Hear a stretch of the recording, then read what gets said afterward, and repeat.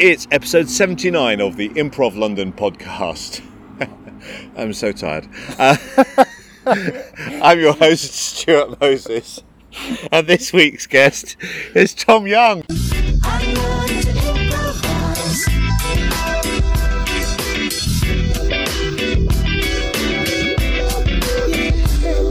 Hello! Hello! How are you? I'm very well. I'm very excited to be sat in a park in Birmingham.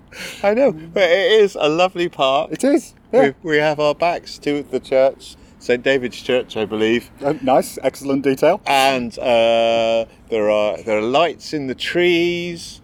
We can see the skyline of Birmingham. The Jam House is illuminated with green. There's a lot going on. There's a lot going on. It's a good, inspirational area to be sat, actually. It's not nearly as weird as I feared it might be. Yeah. It's actually quite lit. Yeah. I just felt that it seemed less weird than inviting you to my hotel room. I mean, obviously that was my first choice, but that just sends a message that, you know, I don't know if anyone's ready for it. Weirdly, I don't know what it says about me. I wouldn't have found that weird. Okay, maybe that's... I should just gone, no, maybe. I mean, it's probably just in my own, you know, let's go sit outside a church. Yeah. Anyway, that's not what we're here to talk about. We are, of course, both wearing towel dressing gowns. And those little slippers that you get in hotels. Yeah, you've got to commit to the look. Yeah. Little hats. What a shame it is an audio format, because otherwise... We've made all this effort. So underneath your toweling robe, because it's fallen open just a little bit, I can see that you're wearing a The Same Faces t-shirt. Yeah. We discovered there's a website called Spreadshirt where you can basically just upload designs. Yeah. And rather than having to buy merchandise, you just order individual what you want. Cool. So the other thing is, because I'm a very tall man, for those who don't know me, I'm 6'7", so buying clothes that fit me is a huge problem. Yeah. And I discovered that Spreadshirt stuff does fit me. So basically everything I own now has got my own branding on it. Excellent. Which is quite vain. No, I think that's brilliant. Yeah. I think we should all have more always stuff on message that advertises other stuff. I sat here in my nursery hoodie. Yes. Brilliant. But you are in The Same Faces? I am the director of You're The Same Faces. You're the director of The Same Faces. But I'm also in it, the promoter, the producer, the head of training, pretty much everything except playing the piano, pretty much. Cool. So what sort of group are The Same Faces? Same Faces are short form specialists, but we play a mixture of the classic Whose Line sort of games. There's a handful that we've created. We're working on one at the moment, which I'm very pleased with, which is Points of View. Points of View? Yeah. One for the younger listeners, I believe. And it does also involve a Terry Wogan impression a solid 18 months after that's appropriate. We've been working on that, so we now basically get... we've got a load of cards made, which will get the audience to choose the cards, and they've each got a different type of television show on them. And then we ask them for whatever they ask for is that would suit that genre, and then we basically do Terry Wogan introducing clips. Yeah. And so we then see clips of television shows, and then a letter of complaint. Well, I mean, I'm all for. I mean, I'm presuming Points of View is no longer actually on TV. I'm told it is. Is it really? Yeah, I think it's now hosted by Jeremy Vine, but because I'm a comedian, I'm not up in the day on a Sunday, so I don't see it. It was on during 08 Heroes. Yeah, exactly. Oh, right, because I was going to applaud you for taking a format that is now obsolete and breathing new life into it. In so many ways, that's my specialty. Yeah, so we do that. Then we also do a range of musical games, and then we've got a lot of quickfire stuff, which a lot of short form groups don't do. So there's we've adapted scenes we'd like to see for Mock the Week to be more suitable for an improv thing. So I basically have 18 structures that you can just put a detail in that changes at each time, and it'll work regardless of whatever the audience says. So. So that keeps it varied and gives us an opportunity just to do quick-fire one-liners. So you've got 18 variations. I have not seen Mock the Week. It sounds horrible. There's a broad number of improvisers who would say the same. There is... it's basically scenes from a hat. Yes. From Whose Line. But it tends to be slightly more topical with there. So we basically... but obviously it's controlled on Mock of the Week, so they probably, I'm assuming, know what the categories are going to be in advance. Right. We don't know, we just know what the structures are. So the first one, number one, off the top of my head, is unlikely lines to hear in a, and then in square brackets it says movie franchise. Right. So whatever you ask for a movie franchise, they say Indiana Jones, and you go, okay, unlikely lines to hear in an Indiana Jones film, and then you do that. Right. So the structures will change based on whatever the audience suggests. So they're fun. That sounds fun. No, that does sound fun. So we do that, and then we also more recently have started a slightly adapted Armando show as well. Right, cool. So the Armando format, remind me what that is. So you get a word from the audience, you use some version of an opening. We usually, for our show, we use a monologue because we get a stand-up comedian to come and be the headliner. And there I was hoping you were going to do an invocation. Alas, no.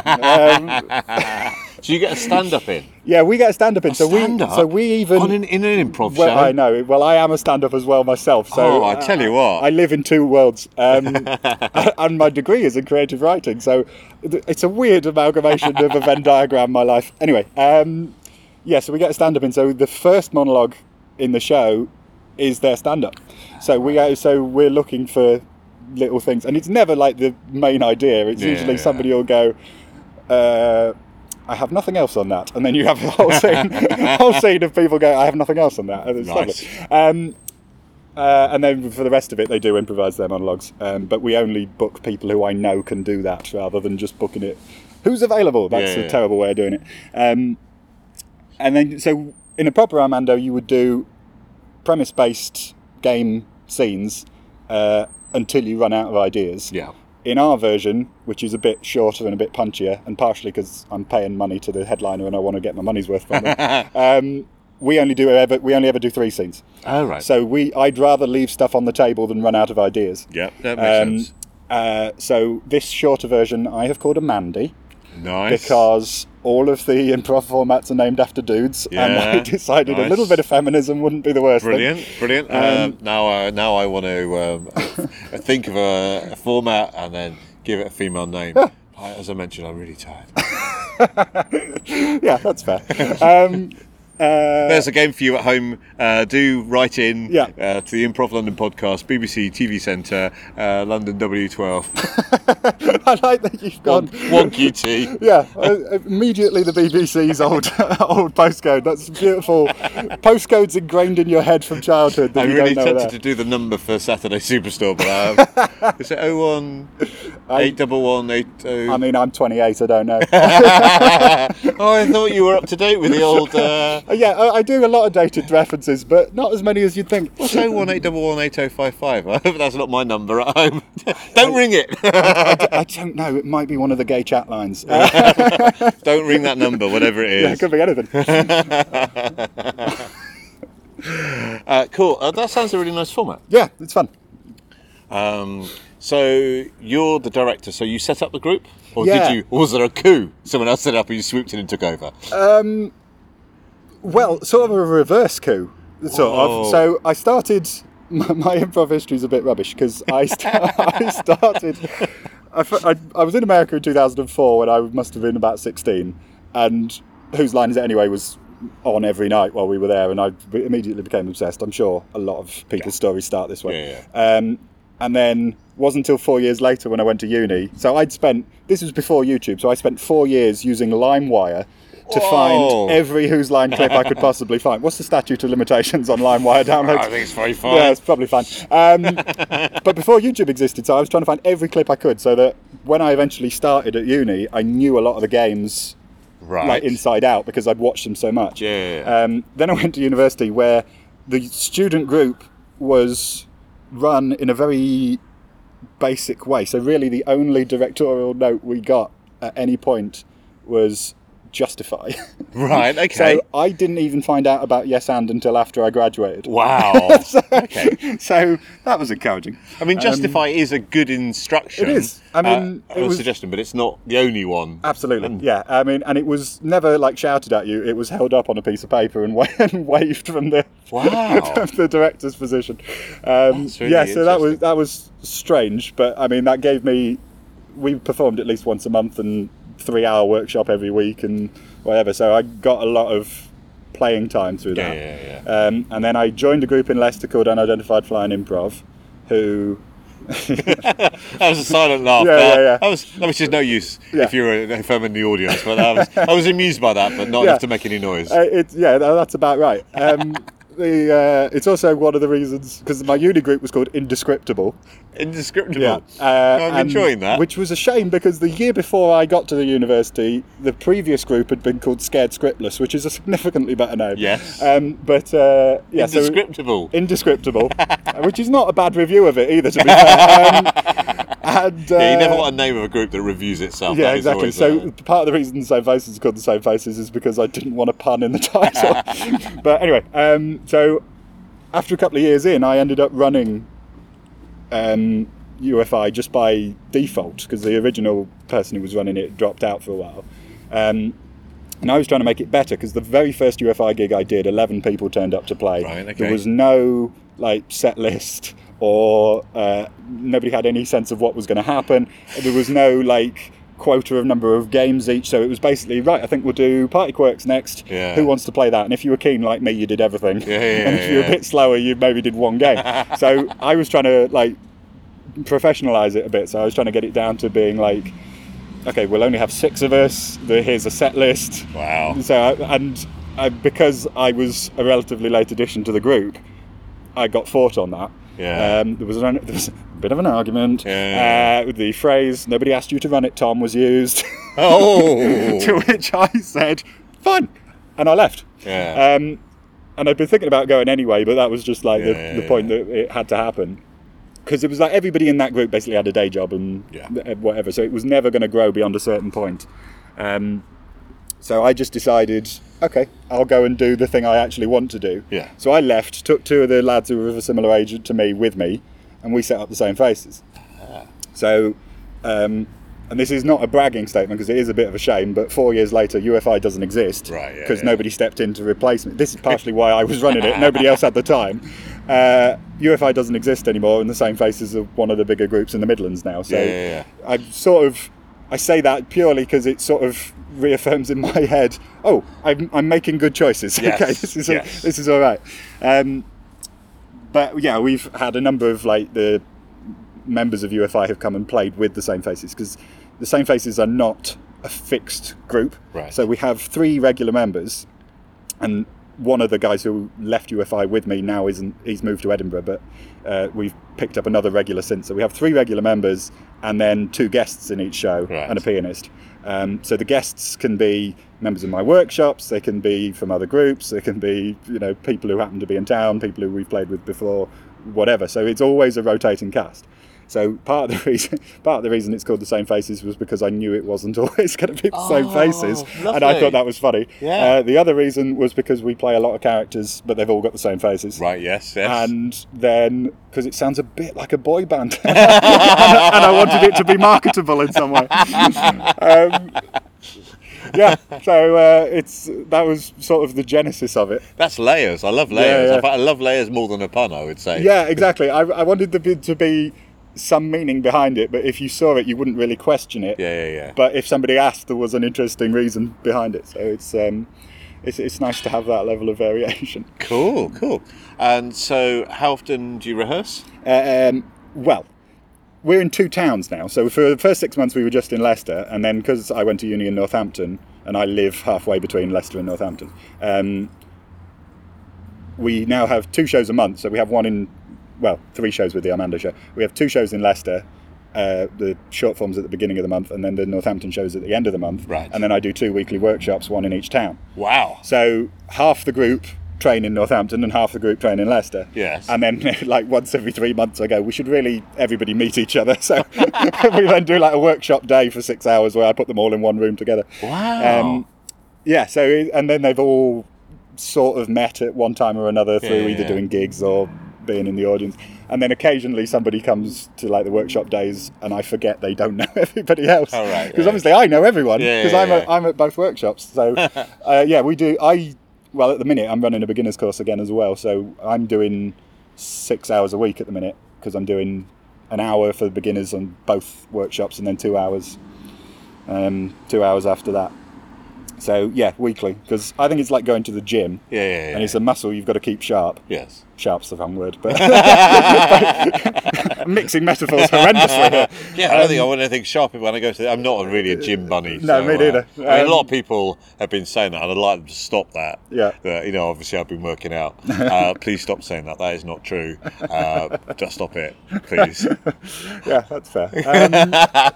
Yeah, but I do think. Like, I know groups who only meet once a month, and I go, how are you doing that? I feel rusty if I miss a week. Yes. And I'm like, I can't not be doing it all the time in order to stay at my best. Yes. And I am fairly insistent about being at my best for these things, because I am, I mean, as I say, there's 3 regular members, but to most intents and purposes, I'm the face of it. Yes. So, like, I host certainly the beginning of the show, and I do, like, the notices at the end, and I sort of serve a weird role in the show where I'm sort of half performer and half the audience member on stage. So I'm sort of linking the audience to the players, and so it is me. So I do like to make sure I'm match fit for it, because I've got to carry some of the show a lot of the time.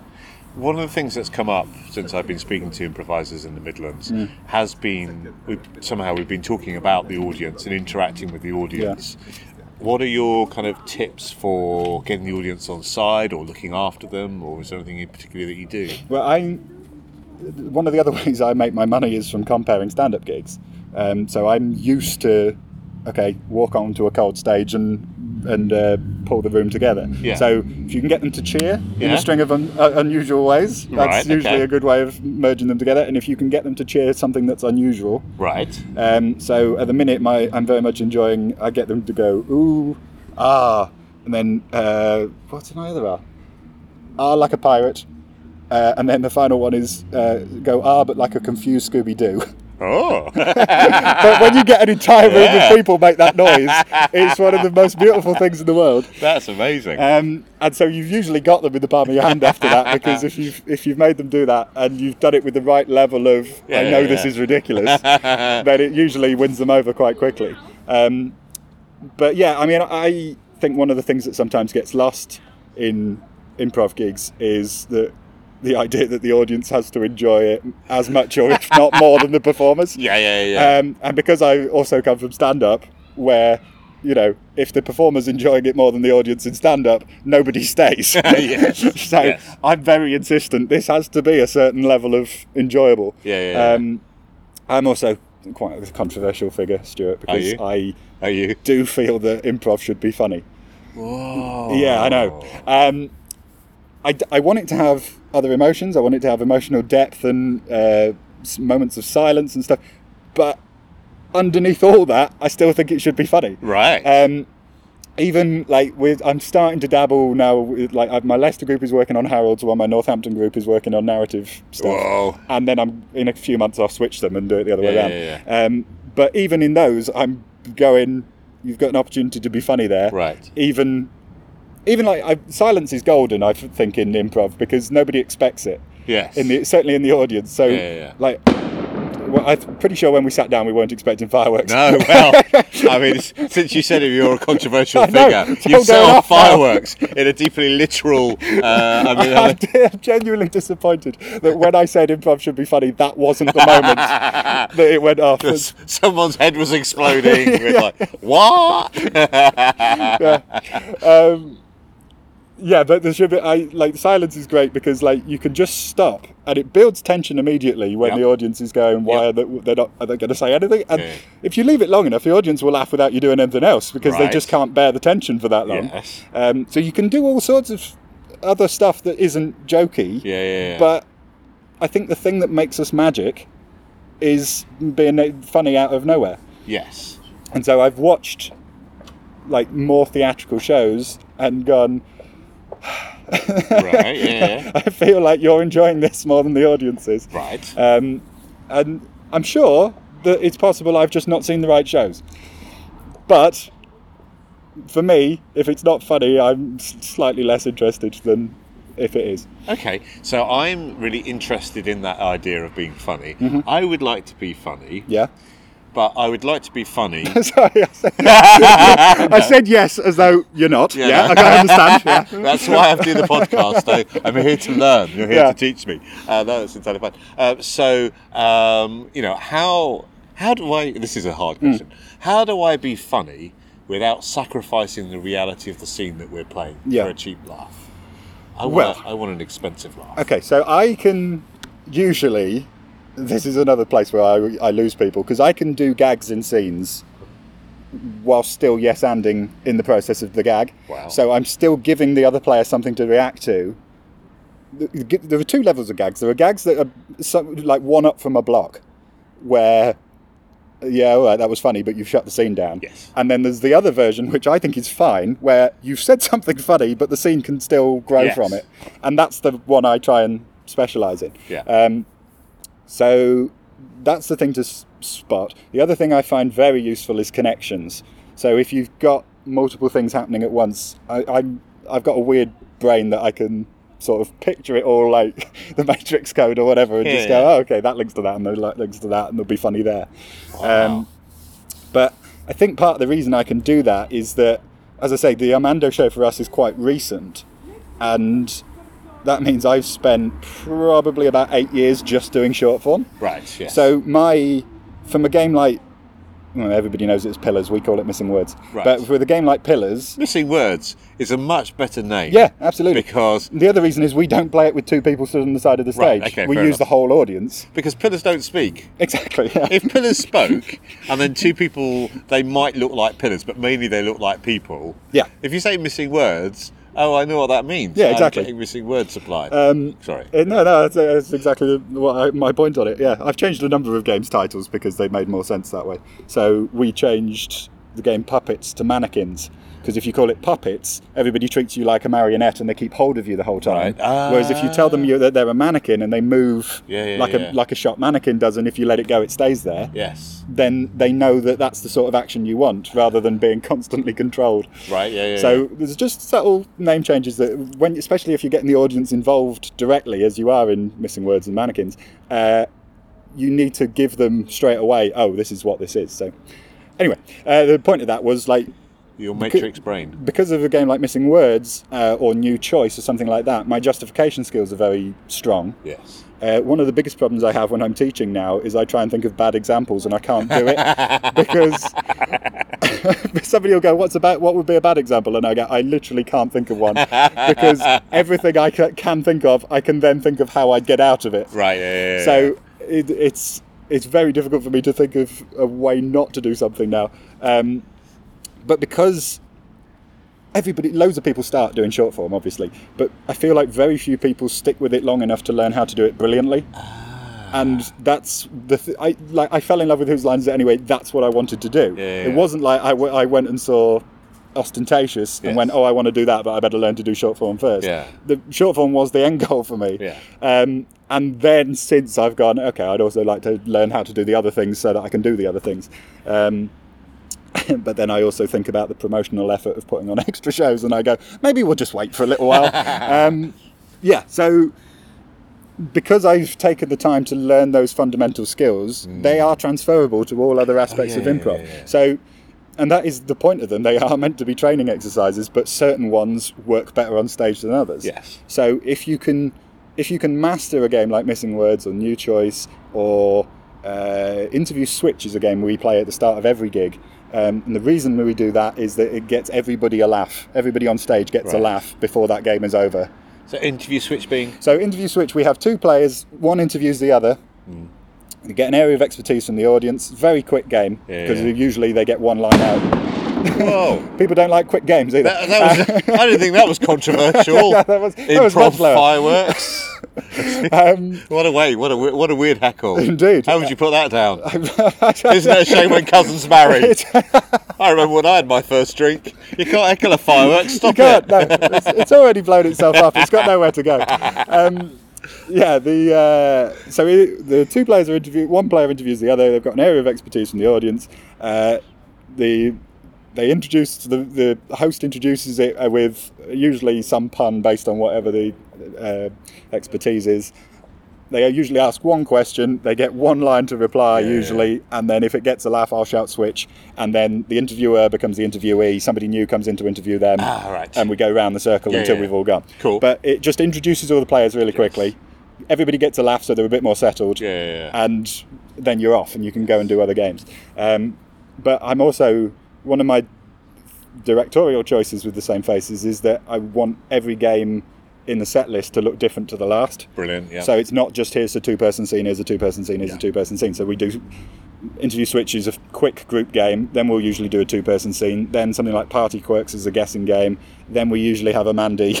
Right, Then a musical game, so we do Bartender normally. Bartender being? People come into a bar and sing about their problems and the bartender sings them a solution. Advert Break, which is a game we created, which is basically still scenes from a hat, but you get products or services from the audience and do adverts for them. We do that, and then the second half will be usually another guessing game because it's a quick way of getting the energy back up. Then we usually do Greatest Hits. There's usually a two-player game or something a bit more like a gibberish lecture or a two-headed expert, something like that. Another group game, another musical game, quick-fire game, usually Irish Drinking Song as an encore. So it's usually, they all look different to each other, so it's never boring to look at, and you go, oh, there's another two-person scene. So we try and keep it visually varied. I think that's really important because just in any show or in any run of scenes, it's just, let's keep it, keep the audience interested. Let's have a bit of a mixture of stuff. I entirely agree with that. So you mentioned that you run workshops. Yep. So what sort of things? What's your favourite exercise to teach in a workshop, or key one, or just? If I was to come along to your workshop, what would I expect? Well, it depends when you came. Okay. We set with the core group is now sort of taught as a weird mixture of a drop-in, but I'm always trying to give them something new, or my teaching style is sort of putting out fires. Right. So if we've done something not as well as something else in the last show, at the next workshop I'm probably going to work on that, just to make sure that we've addressed it. Cool. So that would be for the core group. The beginners workshop, like this week we did gibberish, I think. I think with both workshops, I can't remember. So we did gibberish Cluedo. Gibberish Cluedo? Oh yeah, so you have 5 players, you send 4 of them out the room. You give one of them the occupation of the person who was murdered, the room of the house where they were murdered and what they were murdered with. Right, And then through gibberish and mime, they have to pass it on down the line. Yes. I have played that. No, I did do it with gibberish. I did that at Hoopla. It was called something else. It will be called something else because I couldn't remember what the proper title was. No, but your title, it explains what it is. That's a really good title. I hope that title catches on. Yeah, well, I'm perfectly happy for it to do so. So we did that this week with them, and then next week we'll be doing some offers stuff where I basically get them to do scenes that are probably no more than 4 lines long, but the point is to get them used to making neutral offers with no emotional expectation, and then getting the other players used to yes-anding those, and then yes-and that, and yes-and that, and then I usually call scene and move them on. But that's just a quick exercise to get them used to doing that, especially as we do so many games with so many different types of offers. Yes. Because obviously with the Armando show, that's a very premise-heavy offer, so you've got to come in and go, this is what we're doing.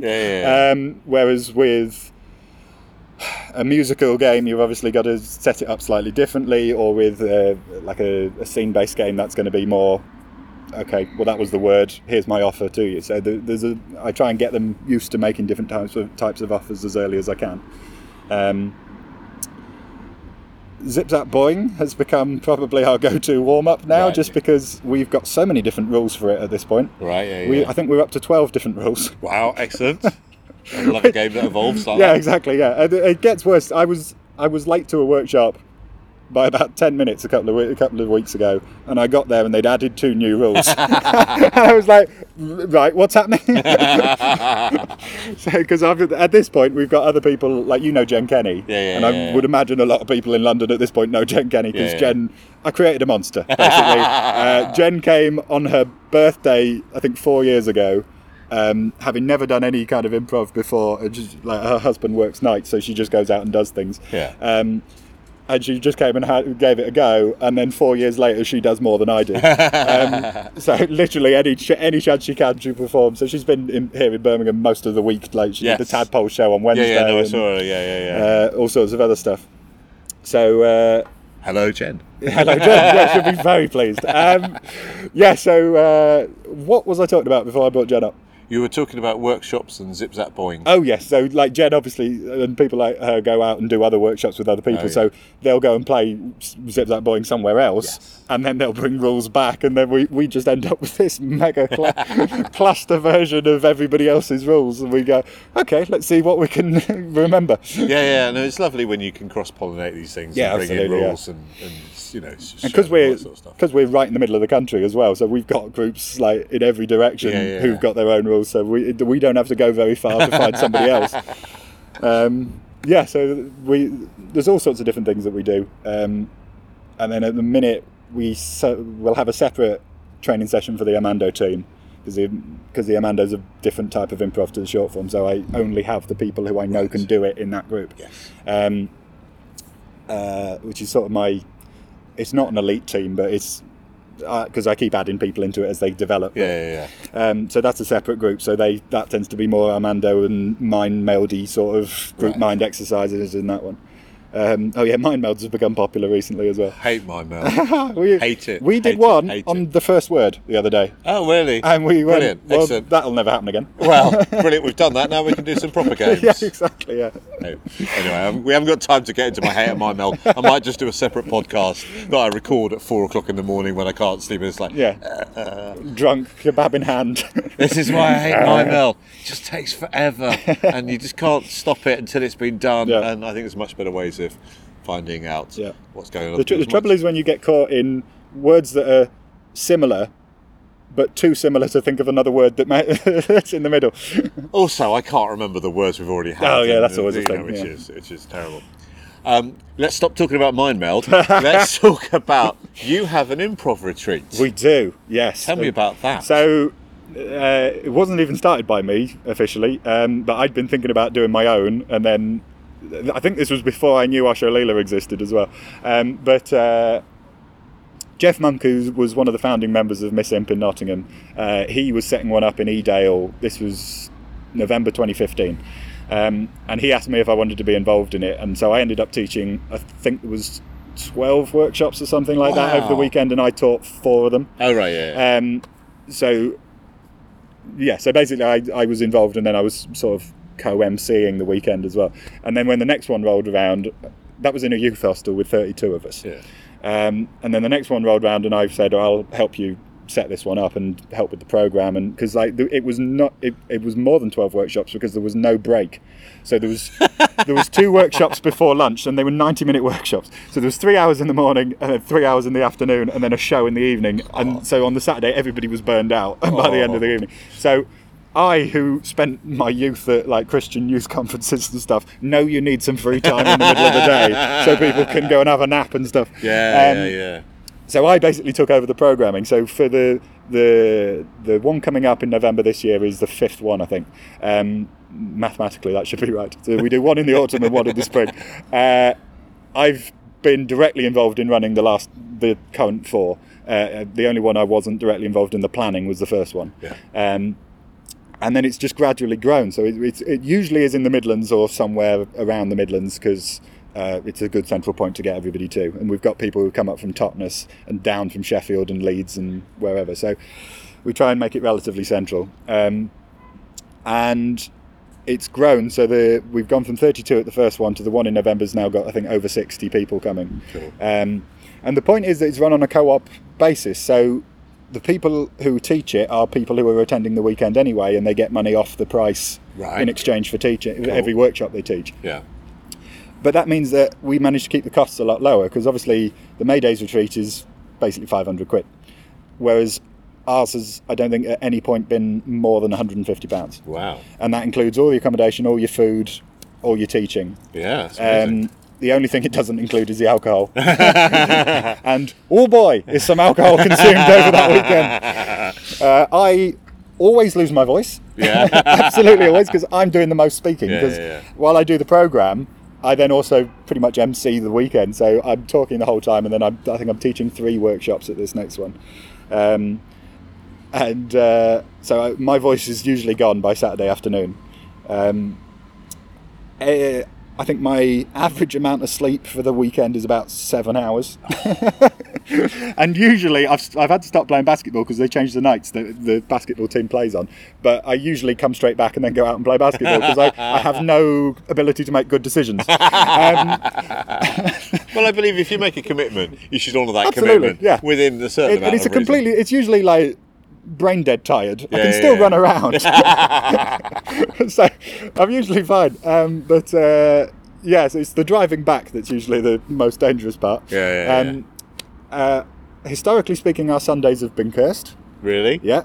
At the second event, the power, it was at like an old country hall that had been converted into like a conference centre, and they had their own generator, and the power went out on Sunday morning. Okay. The one after that, everybody got what we think was either food poisoning or norovirus. I think it was food poisoning because nobody passed it on when they got home. God. The most recent event back in April, Jeff, who, as I say, co-runs it with me, he discovered he had a work commitment he couldn't get out of, so he wasn't there for about 80% of the weekend. Oh no! Oh dear. So me, who's done none of the admin in advance, I'm suddenly in charge, going, oh great, I've got no idea. All I know is what's happening in the programme. If you have any questions about your rooms or anything, I don't know. Oh, yeah, that was chaos. So we're hoping that this one will be smooth. But this one's in Melton Mowbray. As I say, this one is already sold out. So or at least the residential part of it. Right. I think you can still sign up to come on the day. Yeah. On the Saturday, because we added a day rate in this time because we knew there were going to be some people who either couldn't afford to come for the whole weekend or couldn't make the time commitment for the whole weekend. So we went, well, if we offer a £50 day rate that just covers your food and the teaching. Yeah. We'll get, and we sure enough have got, I think it's like 7 people we've added by having the day rate, and I think that's still open. I'm not 100% certain. Okay, check the website for BritishImprovProject.com. Sure enough, there is a website. If the sign up form is still active, there's still space. Otherwise, if Jeff's closed it down, there isn't. That's a good system. We've been gradually growing. We've been joined by a small dog. Hello. Hello. You don't get this when you record at the nursery. Hello. That's no problem at all. It's very nice, in fact. Delightful to make this opportunity to make friends. He has slobbered straight down me, unless that was you, Stuart, while I wasn't looking. But, I sneak that in. I thought you hadn't noticed until later. Anyway, so then we haven't locked it down yet because we've never been back to the same venue twice yet because we've just moved it round for the sake of moving it round. But the venue we're going to in Melton Mowbray for November, we think might end up being our permanent base because, like, Jeff and I went to look round and I was going, "Can we afford this? It's too nice." But it's a really nice place, and there's a care home next door. So when it gets too much, just go there next door. So we're thinking that's possibly going to end up being our permanent base, but we actually obviously want to have an event there before we make that decision. But if so, pretty much straight away, sign up for the probably April weekend will be available by the end of the year. So it's a fairly constant process. And basically the reason we wanted to talk about this on the podcast is I think one person from London has been to any of the 5 events. Yeah, wow.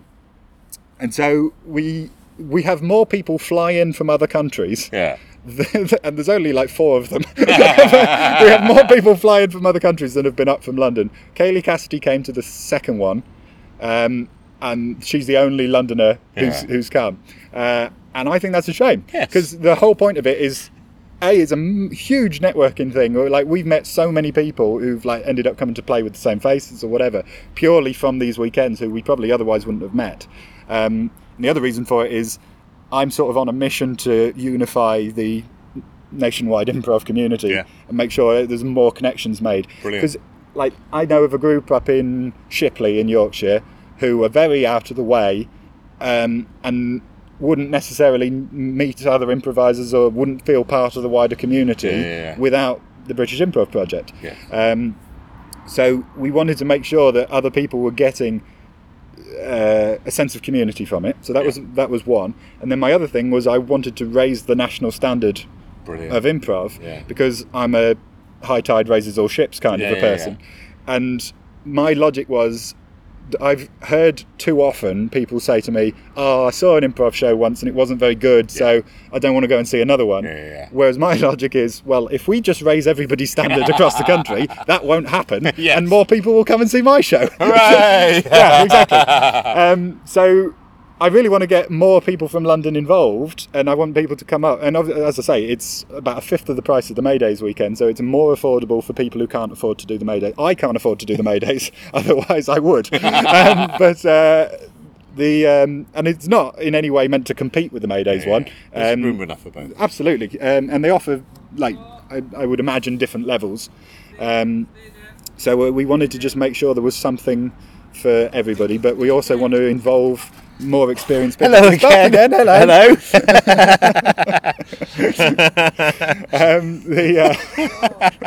Fireworks, dogs. You don't get this in most podcasts. It's great. This is all staying in. It is. I would imagine so. So we wanted to get more people from London involved, just to come and go, oh, good stuff happens outside of London too, which is a phrase I believe Emily Brady said just a couple of weeks ago. She obviously has represented Nottingham, I represent Leicester and Northampton, and Jeff's Nottingham as well, and obviously we're here in Birmingham for the festival. People from all of these groups come to the British Improv Project, and there's a strong level of talent. This coming November's event, I've staggered the programme, so there's stuff for every level. Brilliant. So there's workshops for people who've never done improv before, and there's the level 4 workshops, which are like noted as being elite improvisers. So I wanted to make sure there was something that challenged everybody, basically. So there's stuff for everyone. So there's no point going, oh, they're not going to be very good improvisers. No, there's stuff for you. There's stuff for everybody to come and enjoy. And then we do a demo show on the Friday night, which is basically, here's what's happening over the weekend in the workshops. So people can go, oh, I wasn't going to do that workshop, but that looks good, I might go and do it. Cool. And then there's a massive jam, which usually lasts about 3 hours on the Saturday night. It's going to be so long with 60 people this time. I hadn't thought about that. So that's going to be a really long show, but that's usually really good, and I compare that. So scenes of different lengths, games. There's usually, we like to throw in an Armando just because I like an Armando. There's this event's for the first time. The entire Sunday morning, there will be a 3-hour Harold practice session in the programme. So people who've done Harolds before, if you've never done Harold before, it's not for you, because we haven't got the kind of time to teach group game and openings and all of that. But if you've done it before, it's an opportunity to practice for 3 hours, basically. Brilliant. So there's that involved. There's a group discussion on the Saturday afternoon. So I think this time the theme is going to be building a scene. So if you're pretty much the only improviser in your area, we're going to talk about ways you can bring people in or whatever. Oh, wow, that sounds really really useful. It's a really good. Like, we had a great conversation at the last weekend about how we can make it more accessible for women to be involved, because. It's a bit the free time at the last event, because as I say, I put 90 minutes of free time in so people can go and do something that isn't using their brain. Most people go and play frisbee because, improv isn't white enough. I love frisbee. Frisbee's about the only sport that I genuinely love. Exactly. But we have a good percentage of the weekend is attended by women. But we wanted to make sure that we were going, okay, how can we make sure that you're not talked over in workshops or whatever, and make sure you've got equal input? And I've tried to make sure there's more women involved, and we set up a committee for the Same Faces this year, so there's made sure there's a balance of women on that.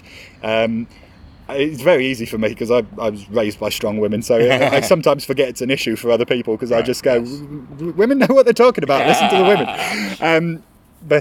So